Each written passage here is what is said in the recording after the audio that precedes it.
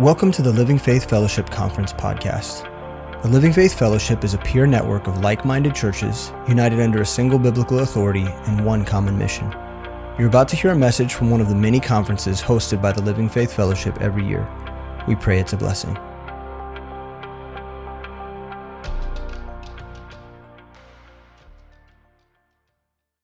Good morning, everyone. Let's go ahead and get seated. As you get settled in,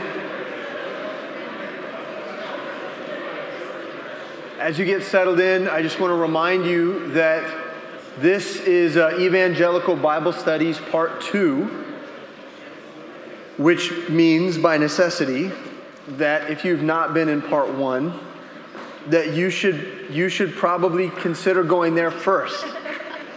That's where you're going to get the foundational information pertaining to Discovery Bible Method, Creation to Christ, the philosophy of an evangelical Bible study. That's where you're going to get that content that we, for the most part, in this session are going to take for granted that you already know. Dan and I have done evangelical Bible studies, is it 4 years now? Maybe 5? In this room at Mission Focus year over year. And it's been wonderful, but we were starting to get word from other people that they wanted a little bit more. That there was a lot of questions that they had that they couldn't get addressed in those initial sessions. And to be honest with you, over the years, a lot of churches have started taking this model of Bible study seriously and have begun to implement it themselves. And now you're beginning to see the fruit from your Bible studies, approaching the Word of God, approaching gathering together in small group settings. You're beginning to see people come to Christ and get discipled. And now you want to know what it looks like to move into the next phases of growth. And so we're going to talk to you about all that stuff here briefly, but I'm going to pray, and then I'm going to recap our objectives. And then Dan and I are going to kind of tag team this thing. We're going to share the pulpit time quite a bit. And he's going to fill in the gaps here and there. And so he'll come up, he'll explain what the 3 days that we have together will be like, all the different topics that we're going to cover in our time together. You should have notes for today. If you don't, there are people that are going to walk around and hand out more notes here in a moment. They're printing more copies. But you'll notice that the notes are kind of unconventional. There's not a lot of fill in the blanks the next few days. We've left you space. There's a section there that says notes with blanks. We just want you to write down anything that you need to write down. Things that you need to know for your own personal Bible studies.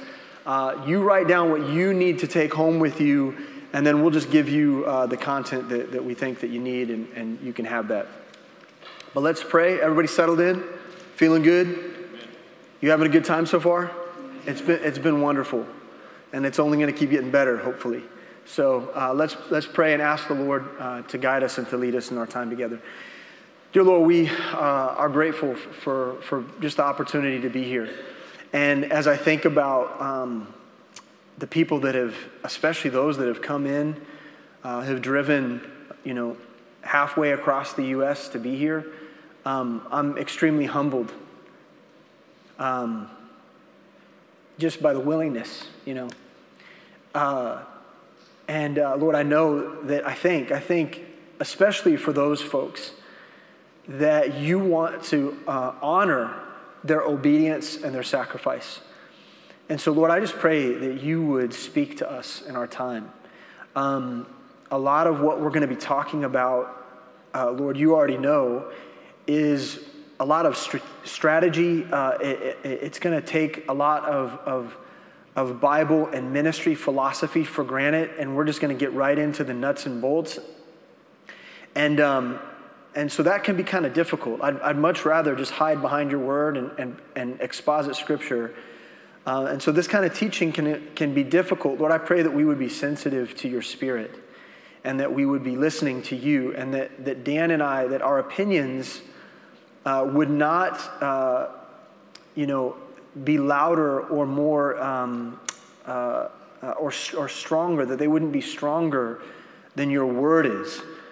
And so, Lord, I pray that all of the people here in attendance would be sensitive to your Spirit, and they would hear what they need to hear from you. And that they would walk away more prepared to do Bible study, to do warfare, to seek and save the lost, to open the Bible with their friends and family, that they'd be more prepared for that than they were before they came. And so we're asking for your help in every way.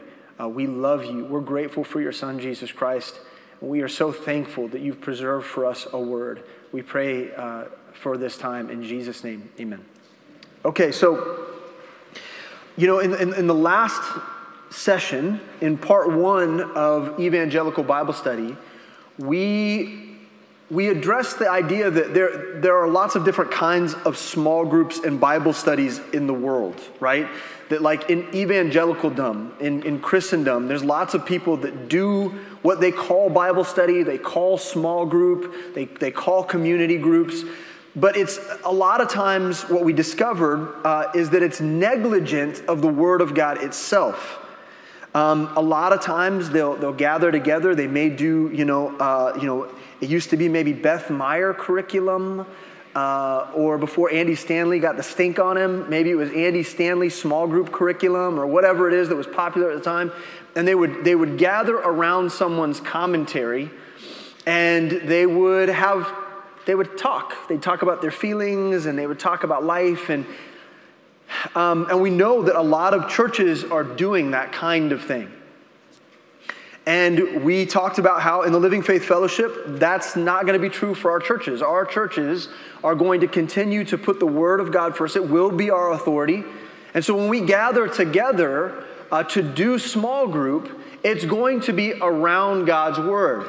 And so whether the objective is edification, that we would express to one another the truths of God's Word, to strengthen one another, to encourage one another, to build each other up, or whether it be to equip one another in terms of leadership, growth and knowledge in God's Word, and train up leaders to do the same, that's all going to be done around God's Word as the centerpiece of everything that we do, because we believe that that's where the power is, right? The power isn't in our ministry prowess, or our emotional maturity, or our years of experience.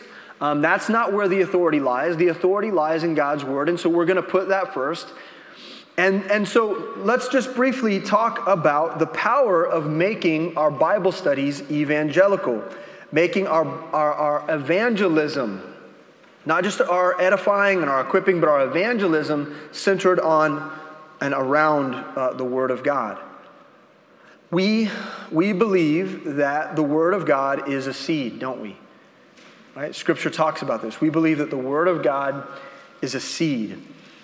And not only that, but we as the church are God's husbandry. We are his husbandmen. We are his farmers. We are his workmen in the field. And our job and our responsibility is to sow the seed of God's Word into the lives of other people. Now, if we cast seed, if that's our job, if that's our responsibility, if we cast seed, some of that seed we know is going to end up on stony ground. We know that some of it is going to end up on weedy ground, right, where the tares are.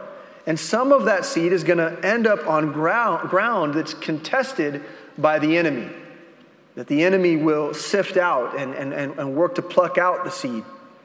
But some of that seed is cast onto good ground. We know that. We know that that's how our evangelism works, that some people receive it and some people won't.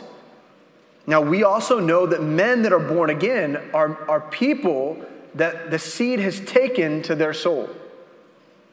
People that are born again are people where that seed has taken to their very soul, and it's caused them to confess Christ. It's caused them to repent from their sin and declare that Jesus Christ is the Lord of their life. That's a person who's received the seed. 1 Peter 1:23 says this, being born again, not of corruptible seed, but of incorruptible, by the word of God, which liveth and abideth forever. For all flesh is as grass, and all glory of man as the flower of grass. The grass withereth, and the flower thereof falleth away, and the word of the Lord endureth forever. And this is the word which by the gospel is preached unto you. And so what we learn here is that those that are born again are those that have received the incorruptible seed, and that seed is begotten by the word of God. And so based upon that knowledge and our understanding of that we have to draw the conclusion that the more time we spend investing the word of God into the souls of men, the more energy that we expend in that work, the more resource that we pour into that, the more souls are going to come to saving knowledge in Jesus Christ. Now, we know that there are many methods of casting seed, all right? And a lot of us employ many different methods. We do something called Hit the Streets, where on Saturdays, once a month, a lot of our members will go around in the community and they'll invite people to sit down and talk about the gospel. They might invite them to events that we're doing as a church, but the objective is to strike up a gospel conversation. Many of our young people, they go on the college campuses and they walk around and they look for gospel opportunities. In your church, I know for sure at Pleasant Grove, you guys are doing all kinds of different things to go and share the gospel with people. What do you guys call that? Warriors? What do you call that? Witnessing Warriors, okay, is a ministry at Pleasant Grove. I know that OHBC has an evangelism ministry where they're going out on Saturday evening or Sunday evenings and they're sharing the gospel several times a month maybe. And a lot of people are looking for opportunities, and we want to highly, highly, highly encourage that. Keep doing that. Keep meeting people. But what we're suggesting in our time together is that the best thing that you can do is invite people to spend time with you week over week, month over month, looking at the seed of God's word and slowly receiving it as good ground. So what I'm suggesting is, what if you can both cast the seed and establish good ground at the same time? What if you can do the work of pulling out the weeds and chasing away the ravens and tilling the ground so that it's good and removing the stones from that ground and doing the work of planting the seed at the same time? What if you as a small group can take responsibility for watering that seed and caring for that seed and nurturing that seed until it takes into the soul of a man and they become born again? How much better is that than a moment of confrontation on the bus or, in the coffee shop? How much better is it to invite someone into a conversation about the gospel that takes weeks and months, where the word of God is doing all the work for you? In 1 Corinthians chapter 3, verse 5, it says, "Who then is Paul, and who is Apollos, but ministers by whom ye believed, even as the Lord gave to every man? I have planted," is what Paul says. He's planted the seed, but Apollos watered. But God gave the increase. So then neither is he that planteth anything, neither he that watereth, but God that giveth the increase. Now he that planteth and he that watereth are one, and every man shall receive his own reward according to his own labor. For we are laborers together with God. Ye are God's husbandry, ye are God's building. And so what we're suggesting is that from our experience doing evangelism and doing Bible study, the seed takes to the ground best when the husbandman is afforded the opportunity to superintend the seed over weeks and months and over time. And so while we recognize that there are many methods of evangelism, we believe that if believers are opening the Bible, if people are gathering together to do small group anyway, what better place is there to invite the lost in, to consider what God's word says, to ask the hard questions, and ultimately discover that God's word is divinely inspired? It's better for them to do that with us in Bible study than it is for them to do it and confront those truths in a moment at a coffee shop. And so here's the idea. a lot of you have already bought into this philosophy. And we've even heard testimony year over year from some of you who've started Bible studies in your homes, in coffee shops, in different places in your community. You have begun inviting people to attend, people who don't go to your church, people who aren't saved, and they're beginning to come. And you're seeing people come to saving faith. The seed is beginning to take. And so the questions that we want to address is, are we successfully facilitating small group? Are there things that I'm doing in my small group time that are actually a hindrance to growth and discovery? Are there things that I could be doing better, things that I haven't yet considered? How do I improve my Bible study evangelism? How do I make my small group healthy? How do I ensure that discipleship is taking place in the lives of the people who are beginning to grow in their faith? How do we go about establishing new works? So my Bible studies, now it's 10 or 11 or 12 people, and I'm thinking, man, it's getting big. It's time to maybe start something new. Am I ready to see this thing divided and a new work started? How does multiplication begin to take place in my small group? How do I ensure that my small group is submitted to the authority and the structure of my local church? Does my pastor know what's going on in my small group? How do I make my small group more in line with what's happening in terms of the vision of the pastor and what he has for our church? How do I equip or train leaders to do this work? How do I ensure that the person that I send out who's going to do this work somewhere else in our community, how do I ensure that they're going to do that in a way that is faithful to what they've learned? How do we know where to plant a new Bible study? How do we do that in a way that's strategic? What are the things that we should be considering? So all of these things are things that we're going to be talking about over the next few days. And so with that, Dan's kind of over here in the wings. I want to make sure that he gives us kind of a rundown of what it's going to look like today, actually. And while he's preparing to come up here, I'm going to ask you to get ready for, we're going to do a breakout within our breakout, okay? And so what I would like for you to do is cluster with your churches, okay? So like, I know that like right here is like, there's a group of Pleasant Grove people. And it'd be really great, how many of there are you in here? 10, 15? If you could break out into two groups, and in groups of like maybe 6, 7, 8, with one facilitator in each group. And so if we can all do that, if you can kind of cluster, and if maybe you're here, you're a one-off person from your church or whatever, find a group of people, because what we're going to do right now is we're going to do small group breakouts, and we are going to refine our craft of the art of Bible study facilitation. Because there are a lot of things that people ask about that they think that they're doing wrong, and we want to work through some of those things together today.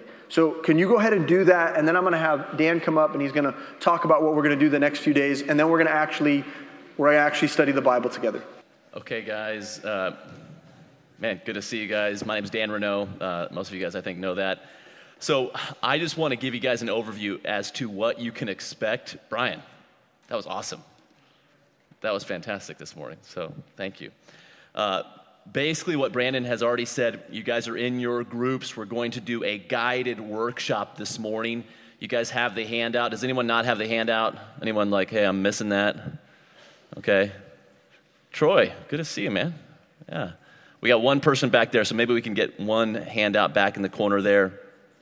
Okay, so today we're going to be doing a guided workshop. Brandon's going to come back up in just a second to get us started in that. Tomorrow, what you can look forward to, I'm going to do just a quick review of Creation to Christ. I know many of you guys have used that or you are familiar with it, but sometimes what we need a realignment. You know what I mean? Sometimes we need just like a little bit of a realignment, maybe a reevaluation of, have I been focusing on those particular things? And lastly, how can I re-engage? Over time, if the vehicle is not aligned, you can realize that it can just start to veer off a little bit. And so what I kind of view this is it's just a realignment. Let's all get into groups. This is a safe place where we can kind of walk through the facilitation process of Discover Bible Method.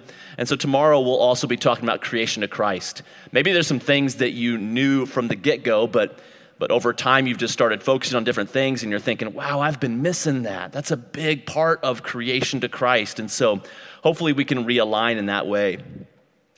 Tomorrow we'll also be talking about how to sustain, how to manage, how to keep your Bible study healthy. How do we keep the Bible study in a healthy place to where it doesn't start going into places where we're just focused on knowledge or we're focused on, geeking out on a particular topic. We can keep it healthy in the sense that it's trying to accomplish the Great Commission. Brandon will be discussing defining the DNA of a Bible study. And then to end tomorrow, I believe you're going to be focusing on this. I'll be here to help as well. But we'll talk about the pros and cons of different types of Bible studies. What's the pros of doing like a group dynamic Bible study? How about a solo Bible study where you're just meeting with a person one-on-one? Maybe it's a work Bible study, a neighborhood Bible study.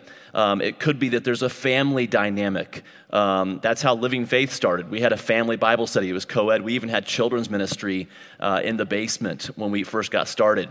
That poses some pros and some cons, right? There's some things that we want to talk about in that. And there's many other things that speak of vulnerability. Whether, in a family dynamic, can the husband or the wife be transparent with where they are in their walk with God or lack thereof? And so that will be something we talk about tomorrow. And then on day 3, the thing is that we're going to really focus on is the process of training, of growing, of multiplying, not only your Bible studies, but your leaders. How do we do that? When do we do that? Why do we do that?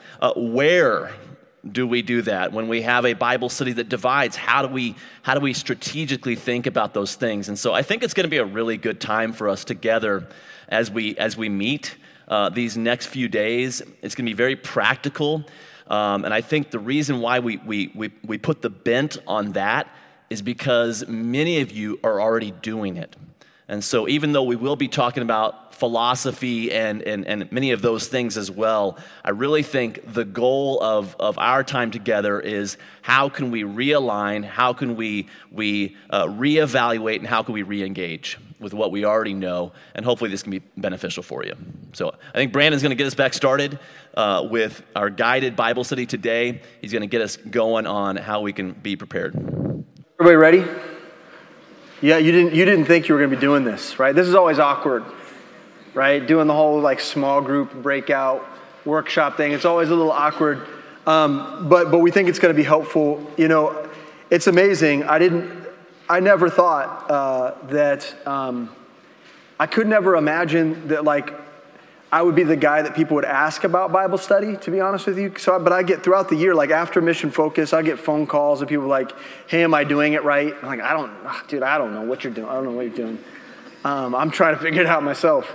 But a lot of people have a lot of questions about Bible study, about Discovery Bible Method, about creation to Christ, about different tools and strategies and things that they want to talk about. And so I'm really looking forward to working through some of that and helping you just make decisions. I mean, ultimately, a lot of people just need the freedom to make decisions and do what they think is best for the health of their Bible study. And so I'm excited about that. Now, just by way of recap, we are going to study a passage today. And you can see here on page 2, you're going to be studying Philippians chapter 2, verse 5 through 11. Okay, that's what you're going to be studying together. Now, generally speaking, as a Bible study leader, as a small group leader, you are usually going to have time to prepare. I hope you're preparing. Okay, and I don't know, for some of you that might take an hour or two of preparation before you do small groups. Some of you are more obsessive and maybe you need more time than that because studying the Word of God is still a little bit new to you and maybe you need longer than that. But you need to have studied before you go into your small group setting, okay, as the facilitator, as the leader. So personal preparation is really important. Now, this is where the leader is studying the Word of God in order to ready themselves for the work of facilitation. Now, we're going to talk a little bit more about this, I believe, tomorrow, but there is a distinction that we want to make right up front. That a lot of us have been a part of Bible studies in times past where Bible study meant maybe two things. One person talks a lot at a small group of people. That's actually called preaching. And some people get their kicks because they feel like, well, here's their opportunity to preach at people because maybe the pastor won't give them the pulpit, right? And so now they abuse a group of 5 or 6 people in their living room on a Wednesday night, okay? So that's like some of us do that. And others of us, it is like what we imagine SOT to be, where everybody shares for 5 minutes and they go around, and that's not really what we're talking about. When we say facilitation, we mean that one person is driving the dialogue, but their primary objective is to get the congregants, the people that are gathered together, to draw conclusions for themselves from the Word of God. We want other people, not ourselves, to answer the questions, to do the studying, to scramble through the Bible, to discover ways of studying so that they're providing the feedback in the small group. And then what you do as the facilitator is you synthesize that content and you keep it in between the white lines, doctrinal white lines. You make it applicable. You make it palatable for the people that are in your group. That's not an easy thing to do. And for some people, the idea of doing that's much harder than preparing to preach, is actually letting other people do the preaching and then you do the guiding. And so that's the thing that we have to have in our mind as we go into our study process. And so when you study for yourself, you want to dissect the passage in advance. Now, we talked about this in our previous session, so you've got your passage right here. And what you want to do is begin by reading through that and dissecting it into 2 or 3 parts, and that'll function as like 3 parts of your Bible study that night. And the idea is that when you chunk, which is what we refer to it as chunking it, okay, or taking it systematically and dividing it into multiple parts, what you're looking for is major thoughts within the passage, okay, concepts that stand out. And then you'll use those chunks within the study to guide the conversation. And so that's one of the very first things that you want to do is you want to read in order to divide out or section out the thoughts. And then you're going to make sure that those parts, each of those parts are readied and prepared so that none of it's confusing. You're going to study out the doctrine for yourself. If there are words or difficult concepts, you're going to prepare so that you can keep things within the white lines.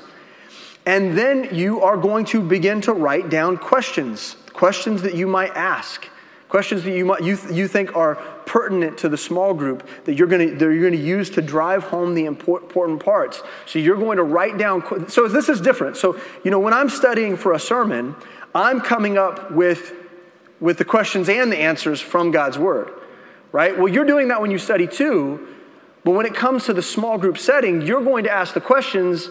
And then you're going to let the people in the small group come up with the answers. And that's really, really important. So it's a little bit different in terms of the preparation. And then, of course, you're going to spend time in prayer because you want God to bless that work when you gather together. All this is kind of review, isn't it? So what I want you to do now, before we get started, I want you to determine who is going to be the facilitator, okay? You might cast votes. I don't know what you want to do. You could be democratic about it, or you can just all acknowledge that there's one person in the group who's got maybe more experience facilitating. It'd be wise for that person to facilitate, okay?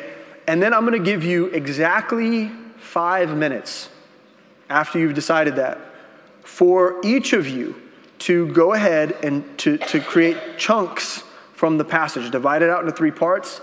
Come up with a thesis of what you think it might say, that the passage might be saying, okay? Then write down some questions that are pertinent, okay? Circle some words that are difficult. And I'm going to give you 5 minutes to study, and then we're going to come together and we're going to actually begin walking through Discovery Bible Method one more time And then what is going to happen is that Dan and I are going to coach you as we go along. So we'll stop here or there. We'll have conversations. We'll give you opportunities to ask questions. And then what we're going to do is just fine tune what we do in small group. Cool? Okay. It's 11:03. At 11:08, we'll come back together and we'll talk about the first thing that we're going to be doing. This is certainly not sufficient, but we're going to pretend like it is. Okay? And you'll do the study in your small group together, which is the beauty of it. That you're going to be studying the Bible together, and the Bible will get studied, okay? So that's not something to be concerned about. So now let's imagine for a second you've got your preparation done. You've spent an hour or two studying at home and preparing your heart, preparing your notes for your time in Bible study. And now it's time to gather together. And people are beginning to come into your home, or maybe you're meeting somewhere else and you're setting up the chairs and people are beginning to sit down, and maybe they've chatted for a little while, had some refreshments, and then everybody begins to sit down, and it's your moment to draw everybody together and to focus their attention. And you'll do so by beginning in prayer. And so let's go ahead and pray in your small group. Pray that God would bless our time of study, that he would teach us what we need to learn, and then we'll come back together and talk about the next step. Go ahead and pray. Yeah, we pray. It's okay. It's okay to pray. This is not pretend. This is real life here. Real life prayers being had, okay? Okay, so now as we come back together, imagine for a moment that there are lost people in your small group. Someone invited a friend from work. Imagine you've got neighbors there. You know, you've got Fred or Susie, they've only been coming for a month. They haven't even yet stepped foot in your church, but they've been coming to small group at your house. You've got different kinds of people. You've got people there that have been in church for a decade, and they know a lot about the Word of God, and you know they're real talkative. And so you got all these things rattling around in your mind, and you're preparing your heart to study God's Word. And as you do that, you've prayed together. Now it's time for everyone to read the passage. Now, as people sit down, there'll be people in your small group who've maybe studied in advance. If it's someone that's a leader in your small group or has been around a while, maybe they too have spent some time this week studying to be prepared just to help you, right? To also function as a co-facilitator, all right? So maybe you've got people like that, but then you've got people who've never opened the Bible at all, or people who haven't opened it this week, or certainly haven't studied this. And so you've got every type of person there. They may be unfamiliar with the passage, and so what you do is you begin by reading it. And what we always do is we let people process internally first, because some people are really good at that.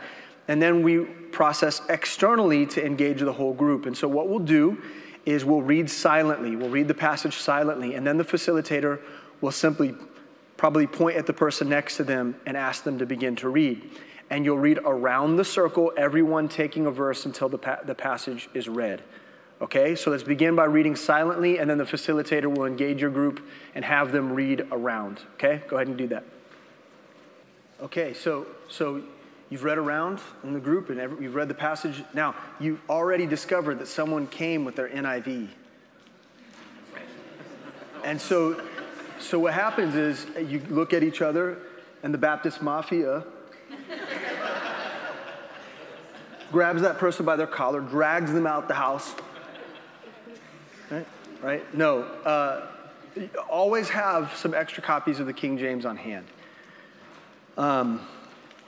You just ask your pastor if they're willing to order you some extra Bibles, or maybe if, from time to time they replace pew Bibles, maybe the old pew Bibles can be the Bibles that you take home and give away in small group. Now, you've read around in a circle, and everyone has engaged the passage twice now. They've read it silently. They've read it out loud.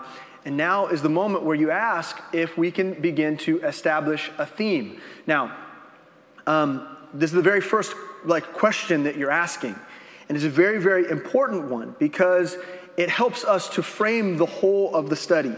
So people will have an idea up front what conclusions they should be drawing about the passage. And then you're really, by establishing a good theme over the passage, you're creating those white lines for people to kind of stay within doctrinally. And the way you do this is really, really important, okay? This is the mistake I see a lot of people make, is they'll ask someone to share what they think the theme is, and one person will share, and then they'll leave it at that. You know, they'll hear the thing that they want to hear, and they'll be like, yeah, that's good, that's the theme of the passage. Now again, part of our objective is to get everyone engaging with the Word of God so that those seeds would start to get planted in their heart. Now just the act of verbalizing the Word of God for a lost person is a really big deal. I think it's a really big deal that they're engaging at that level.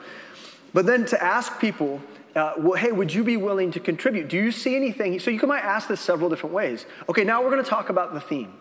Does anyone see anything that stands out? Or are there words that repeat themselves? Or do you think that there's a single verse that really, stands out as the thematic verse? And let people answer that question several different ways.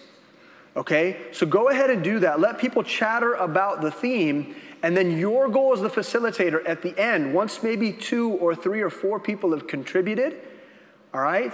Again, you're asking them, remind them, we want to use the Word of God to justify our responses, not just our opinions, so protect against that. Then your job as the facilitator is to synthesize what's been shared and then establish a theme for the whole group, a final theme. Okay, so I heard so-and-so say this, that, yeah, all of that's good. And so what I'm hearing is that we all agree that the Word of God, the theme for our study tonight is da-da-da, right? So that's what we want to do right now.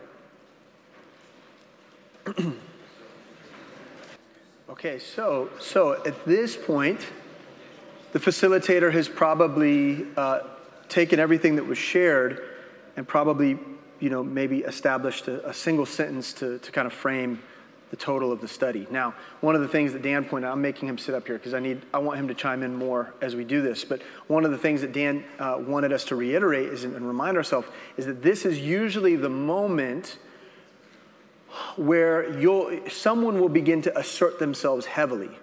Now, there may even be someone in here who should know better, who may begin to dominate the time with their words. And so as a facilitator, it really is your responsibility to be sensitive to that. And if someone is really trying to make themselves the authority in the group, to gently, draw other people into the conversation and be maybe tempered in the way that you involve that person that's prone to talking a lot, okay? And so another thing that you might think about is that people are going to use language like, I think that. Now,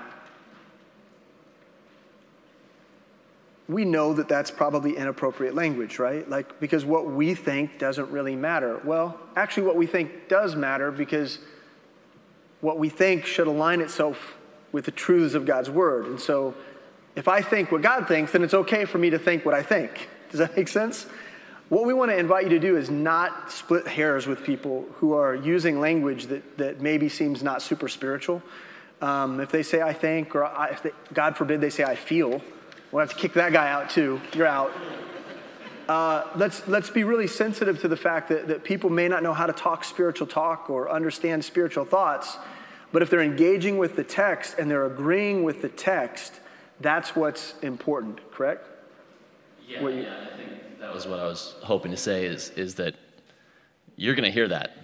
Maybe you even say that. Let's not be too focused on the formality, but let's make sure. And sometimes the best way, maybe someone is absolutely running from the text because they aren't submitted to Scripture.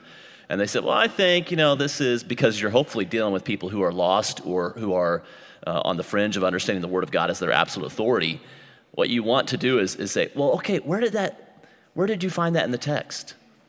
Not in a condescending way, but what you're trying to bring them back to, that every point that we're going to make is found in the Word of God. And so, well, I think that was cool. Now, where did you find that? Well, I don't know if it's here, right?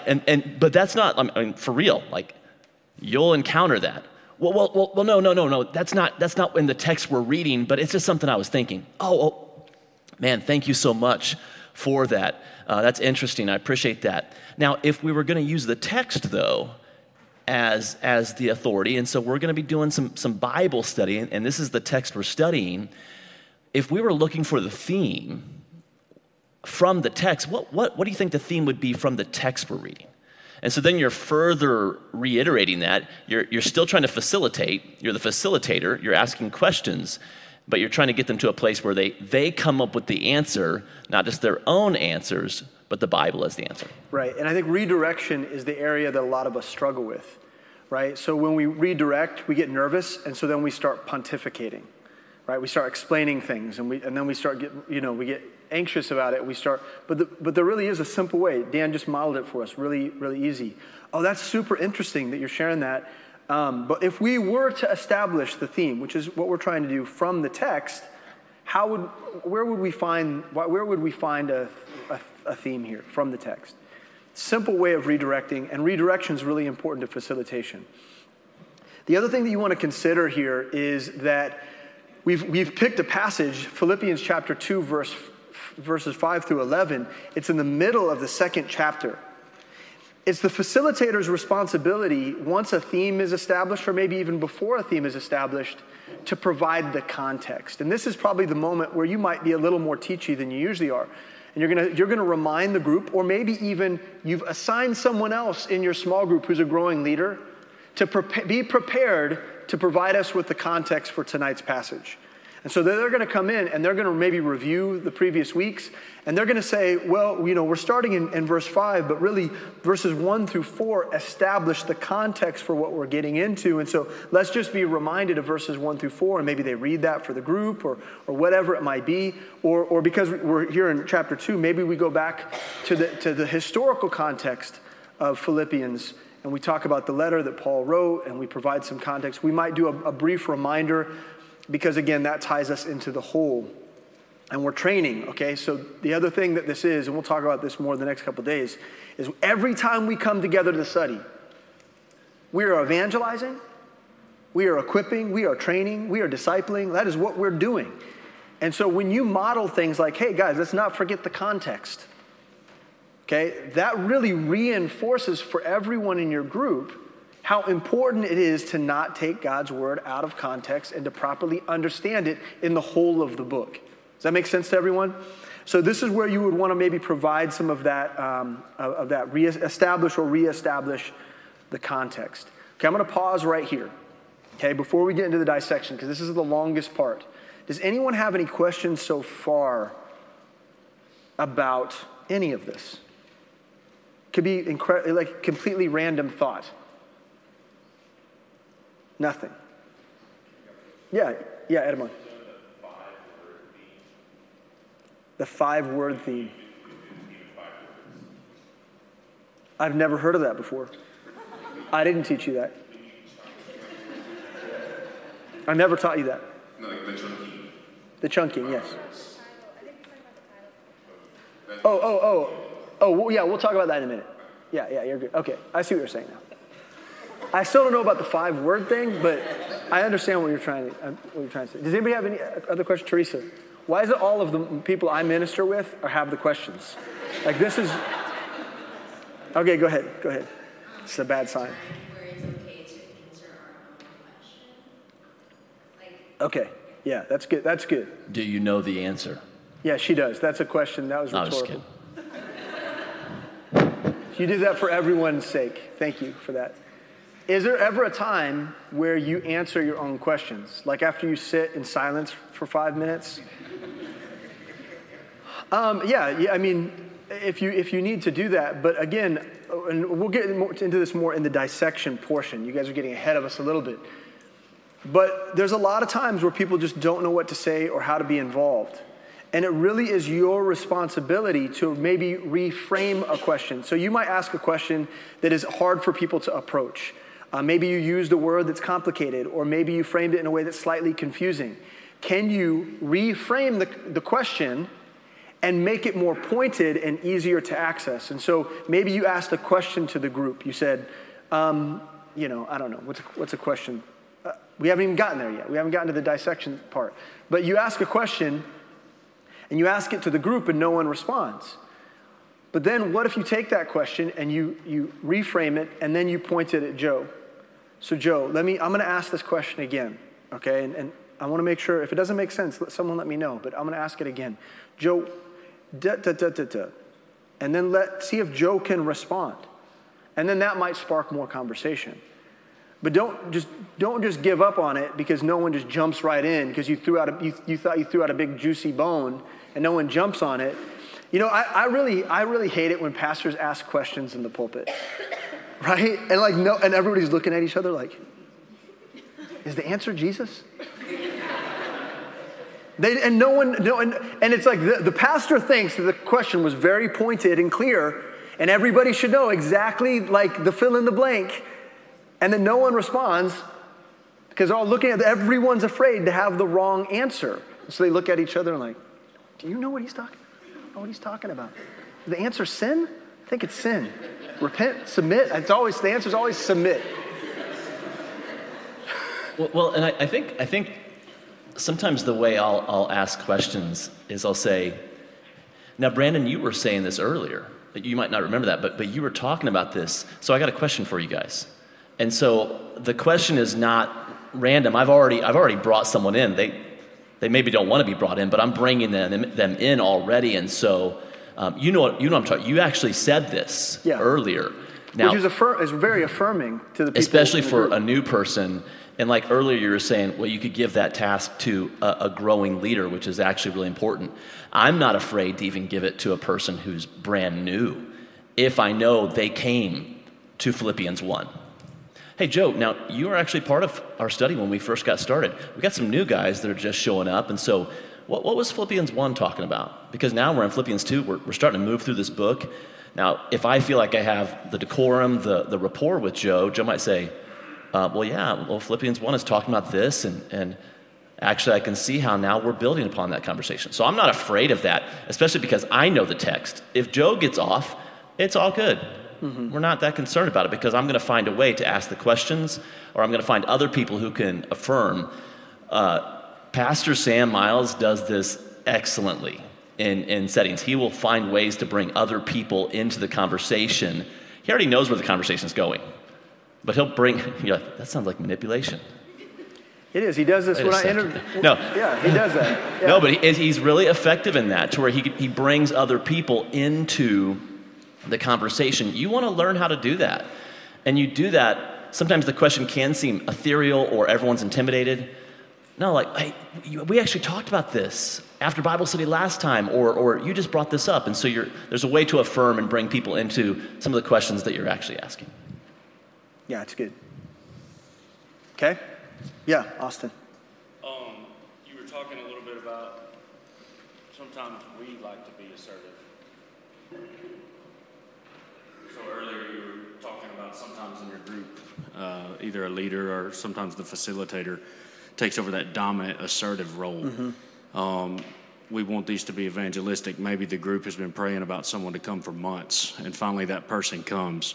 And that person is Betty, who likes to spill her beans right off the get, and they're almost asserting their self, and yet you've prayed for them. They may be lost. You don't even know their testimony, and yet they're a yapper. Yeah. And they are bringing some stuff to the table, but yet it's getting way distracting, way too early, and you've realized that, oh, hey, this is about to be Betty's emotional basket case Bible study, and all of your maybe this only happens with us, but now your leaders are looking at each other like, here we go, but yet we've been praying for this, and I know we got to dial it in, but how do you tactfully do that without turning her off, allowing her to have the open space to talk, but yet you don't want to look at somebody like, Dan, please shut up. We've been praying about you for months, and we want you to get saved, but just stop talking. This is a really great question. And so first of all, you have to remember, if this is a person that you prayed for, then the natural conclusion is that God brought them there. So if it's a person you've prayed for, that means that God answered a prayer, which means that if they showed up and they're weird, that it's your responsibility to be Christ-like and to be okay with their weirdness. But I do believe there are some tactical things that you can do in order to keep the group focused and not distracted, so that you can actually, because you do want you want the seed to begin to take, right? You want to do the work of a husbandman, and if their yappiness is actually preventing them from engaging with the Bible, that's not good. And so what we want to do is we want to try to use redirection. If they want to talk, make them talk about the Bible. We want to a lot of times what happens when people show up to our small groups, they've never been in any setting like that in their entire life. Okay? So they're a little bit nervous, probably, and people respond in nervousness different ways. And the thing that we need to keep in mind, though, about people is that they want to be heard. They want to know that someone cares about them and loves them. And so what they'll do is, and this is, I don't want to get into all the psychology of this, but sometimes people will just spill all their stuff because they're expecting you to reject them. So they'll just put all of it out there. Their first day in Bible study, they'll just put it all out there because they're expecting you to respond the way everyone else does and to not befriend them. And then they'll have an excuse to not come back next week. And so what you do is you love them despite that. And so if the small group gets a little bit derailed, like, is God going to be angry at you? That you were super gracious and went above and beyond and maybe even changed the nature of your setting for an evening in order to show this person love and let them know that they're supposed to be there? I don't think God's going to be mad about that.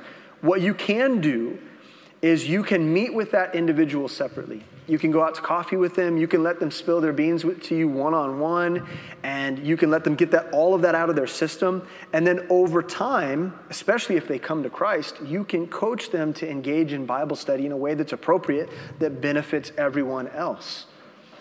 Does that make sense? Yeah. I'm sure. Well, and I think the key of all this is if you establish the framework and almost habitually. So when new people come, I'm talking at the beginning of the time, man, guys, it's good to have you all here. This is going to be a great time. Some of you guys have been here. Has it been good? Yeah, it's been good. Okay, so now this is what we're going to do, okay? Yeah. And so you're establishing the framework so that when someone does end up who we've been praying for, we want to be sensitive and flexible. The framework is meant to be flexible so that the Spirit of God can move in people's lives. But if as an instructor, like that's my full-time job in the world, I know that when I don't set the framework up properly, my class is usually not going to operate to their fullest. And so if I set the parameters from the get-go, hey, so guys, these are some things that we're going to do, and this is how we're going to break down our time together. It's going to be a blast, but this is what we're going to do. Even the new person, if they're paying attention, even if they have a lot where they want to open up and they want to kind of take over, you can then enter back in and say, man, I'm so glad you're here. That's a lot. Either I could talk more with you about that, me and you, or you let it roll for a little bit. I'm also sometimes looking at the other people in my group. If the other people in the group are like, they're on assignment, they got it, man, it's okay, right? But if some of the group is also young and they're growing and you have multiple people who are unsaved, sometimes you have to reel it back in a little bit. And so, but the more I have the framework established, this is what we do together. Because we're wanting Betty to come back. But if Betty learns in week 1, this is just how it rolls and I can do this, well then Betty in week 2 is going to do the same thing. And so it's a weird dance of setting the expectations, setting the framework up for what's expected, giving some space, a little give and take. But I think if you set it up first, you will keep yourself, you'll help yourself. Even if we give some allowances and Betty comes back, she'll realize, oh, this is how we do this. Yeah. And I think that is like a little bit of training, if you will. Yeah, I think that's a super good point. I think you don't have to do this in the nights where it's like your dudes or your girls are there and they know the routine. But I think especially when you got newer people that haven't been around for a very long time, or maybe it's their very first night, Dan's absolutely right. Just for the sake of reiteration, right? Just say it one more time. So this is what the plan is tonight. This is what we're going to do. The goal is to have it done by 8:30, 9 o'clock, or whatever the time is. That's the goal, and so we're going to do these things tonight. So is everybody ready to go? And then you begin to pray and move on from there. So let's go ahead and get into the dissection part of this, okay? Let's go ahead and study. Now, real quick, who's facilitating in this group? Okay, why don't you stand up real quick and tell us how you divided out your 3 sections, or 2 or 3 sections, however you did it. So I've divided my sections out from 5 to 8, and then Okay. 9 to 11. Okay, he said he divided his in 2 parts, 5 to 8, 9 through 11, which I think works. Did anybody else divide it a different way? Thank you, bro. No, everybody divided it like that? Okay, cool, good. I divided it in 3 parts. Okay, so don't be afraid to speak up. Okay, don't let me be. You guys know proper English. Yeah. 5 and 6, 7 through 9, 10 through 11. I thought those were 3. But anyway, that makes sense. We've got a limited amount of time here. Okay, so you've got your chunks. Now, what Edabon was speaking to is that even each of those sections have themes, right? Because you divided it that way for a reason, didn't you? It might be good to come up with a short thematic statement for each of the chunks as well. And so you could just write off to the side, this is what this means, or this is what this is saying, and you just synthesize that real quick so that you have it in your mind, because again, you want to affirm truth, and so you're going to try to keep things within those constraints. Now, in the dissection, you're going to start with that first chunk, okay, whatever that might be. This is the way that it'll work. You'll read it again, and then you'll begin to ask questions. If there are words that people might not be familiar with, you'll ask people to define them. You might take time. This is where you might take time to do a word study. This is where you might take time to do a first mention. This is where you might ask people to, find other references to the same concept elsewhere in Scripture.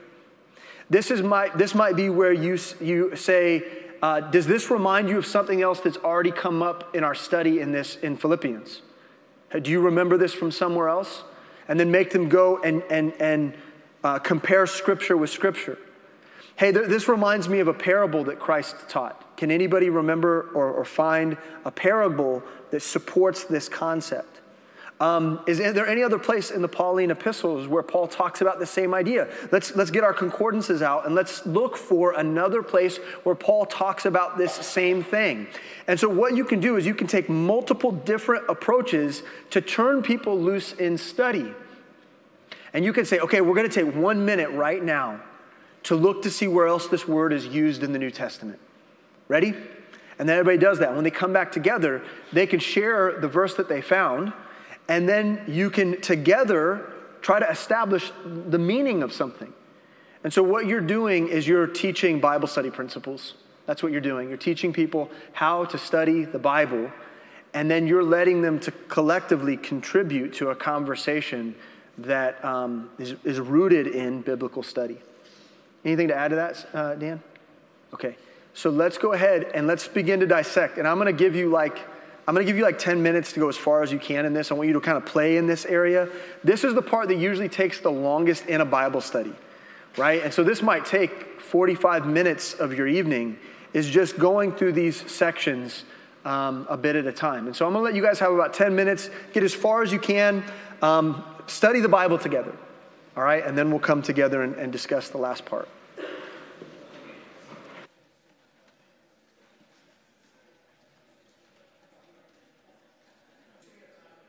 I'm going to kind of prematurely stop us here. A few things I want to talk about as we get into this last portion, which is application.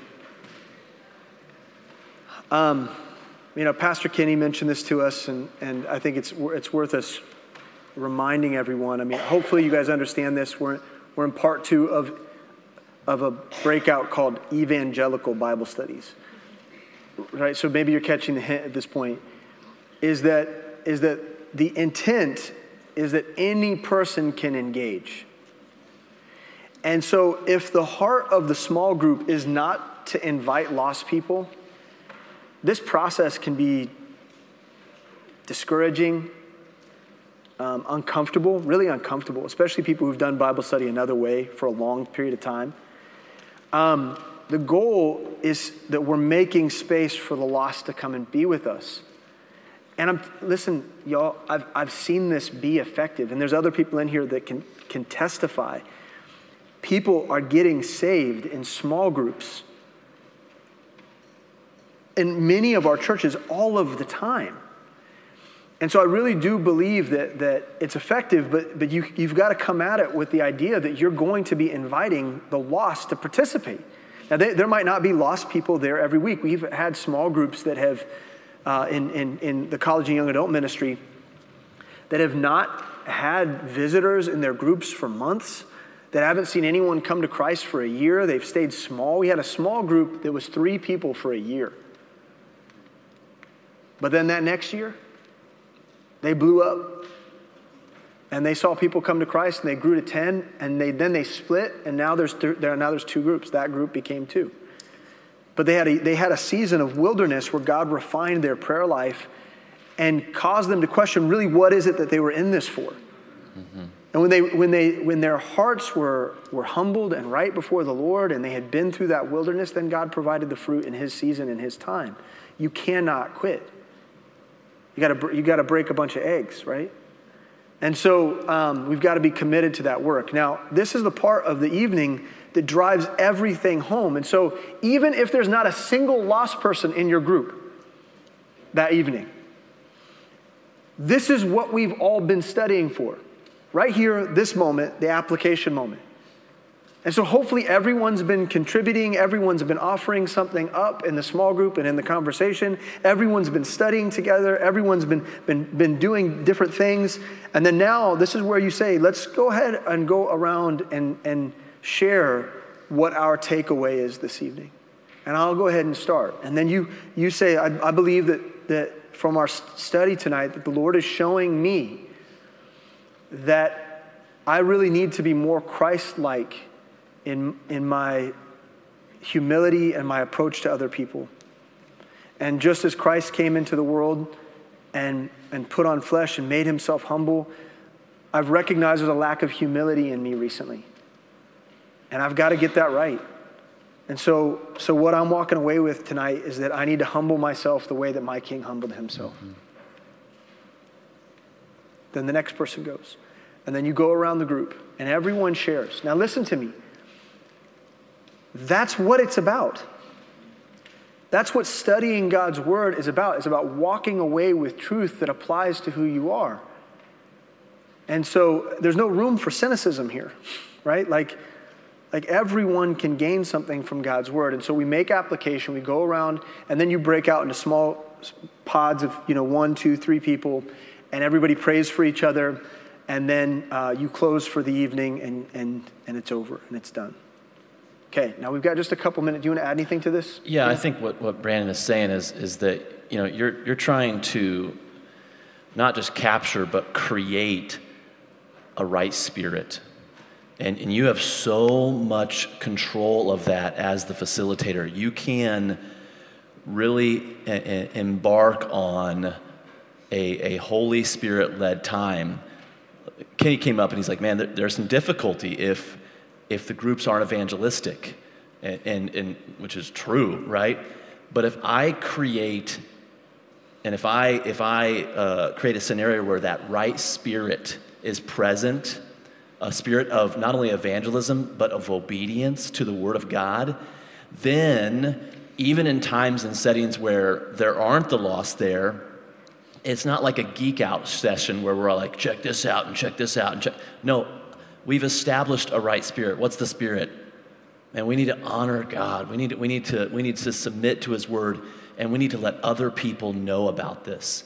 And so I have a great responsibility. I have an opportunity, as Brandon was saying, what I've learned from the text, is that, man, I need to look like Christ. I need to have His mind in me. He humbled Himself, right? He humbled Himself. He became a servant, even unto death. That's something God is revealing to me, right? So what's the spirit of that? It's not about like, check this thing out and this. And I think the reason why we get there is because we, a lot of times, let's be honest, are afraid of the devotional application. We want to say, well, we're a church that has good doctrine and we know this and that. A lot of times people that talk that way are hiding from the devotional application because they actually don't want the Word of God as a mirror on their life.